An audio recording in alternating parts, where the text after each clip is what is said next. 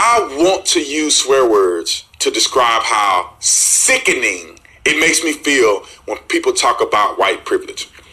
Now, people see me and people gonna say, "Oh, he'll sell out. He doing." Man, ain't nobody give me money to say this. This is just a common sense person who realize, because I'm not racist and I don't categorize people and base my belief system on their race, because I do not do that, I get offended when people say stupid things about other people that's unjustified. I tell you, as sure as I'm sitting here, I had many friends on the police department that were white. Some of them had stories of overcoming adversity that I could not even begin to understand. They had situations, social, economic situations that they were in that would blow my mind. As a black man in America, I have never dealt with some of the things that some of them had dealt with. Period. And so when I see people bring up this false narrative that all white people somehow have this privilege from birth, is the stupidest thing that I've ever heard. It is absolutely ridiculous. Take this for example. I was the spokesperson of the Tucson Police Department when I had maybe 2 years on the police department. You tell me, I have never in the history of the police department ever heard of anybody being a spokesperson with 2 years on the department. I'm in front of the camera. My name is behind things that I've said, and I've been on the police department for 30 minutes, pretty much. That's how we feel in the police realm. You're on for 2 years, bro. You're still a rookie. I ain't never heard a white person having that access to being a spokesperson of a police department that early. You tell me, you name a white police officer that can get on TV and say that they believe Black Lives Matter is ineffective, and I'll show you that same person that lose their job. Tell me what privilege that person has. I went and probably got one of the best deals possible on my house that I bought. I got it for a steal. I got the best deal probably in the whole community. I bought a house for $166 and it was worth $270 when it was built. The person who bought the house was a white person and they got jugged because I got a huge discount on that. Now, I bet they wondering how he get that deal. Somebody explain to me how I can name to you right now a whole bunch of white people that I know that are in debt through college, who had to pay to go to college. Student loan debt. That's outrageous. I ain't got no student loan debt from my bachelor's degree. Not one. I was on full scholarship, and I know 70 other people who are on full scholarship in 100 and some different colleges. Probably 80% of them are black people. And you tell me that somehow white people have a privilege. I know I've heard hundreds of stories of people that I know tell me that they went to apply for a job, and because of affirmative action, that they were denied a job, that they were more qualified than the other person who got it, who was a minority. Listen, when you are born, how your success in life is dependent upon you. It's dependent upon how much are you willing to put up with, how much are you willing to take into account, and how much you're willing to pursue your dreams and your goals. I don't want to hear you blatantly call people and say they have white privilege. That's like saying, and I will say this, and somebody wanted to criticize me about this, but I'm going to say it anyway. That's like me getting up here saying all black people are thugs. You have a propensity to be a thug. And if police target you disproportionately, they're justified because statistics show that you are more likely to be a thug than a white person per capita. Somebody tell me a statistic that's different than that. African American people in this country commit violent crimes disproportionately than any other race that we hear about, any other race that lives in America. How do we make up 13% of the population and commit over half of the violent crimes in America? Explain to me that. Ain't nobody putting a gun in your hand and making you commit crimes. Nobody forcing you to commit crimes. But we commit crimes. Now, people with common sense know that there's circumstances that lead this to being a fact. But just at face value, you can't say that. You can't sit up in a meeting and say, well, black people, most of y'all are probably going to be a criminal. You have criminal behaviors. I mean, man, black people go lose their mind, brain pop out the side of their head. Tell me how that's legitimate for you to say that. I'll give you another example. African American people get mad if you predict or you make the conclusion that black people like fried chicken. I'm gonna tell you this. I love fried chicken. My grandma make the bombest fried chicken I've ever tasted in my life.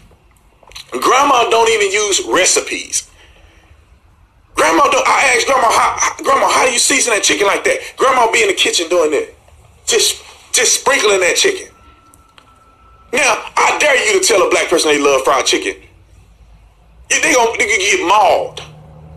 So how then is it okay for you to make a generalization about all white people because some white people have privilege?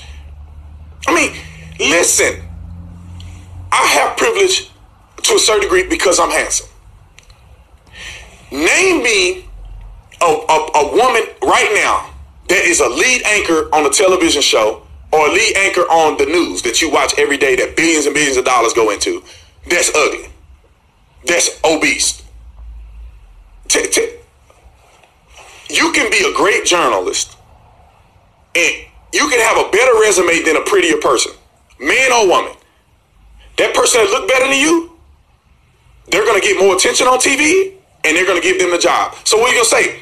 Good looking privilege? Listen, if you got money, you got privilege. As a black man, if LeBron James got more privilege than every white person in America. People don't even know people can probably see Bill Gates and won't even know him from Adam.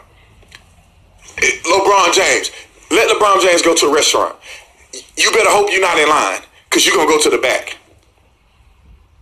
White man, I'm telling you right now, you're going to go to the back behind LeBron James. LeBron James can tell the restaurant that he want to take your seat. They'll probably make you get up, sir. Please, can you, LeBron James is in the house.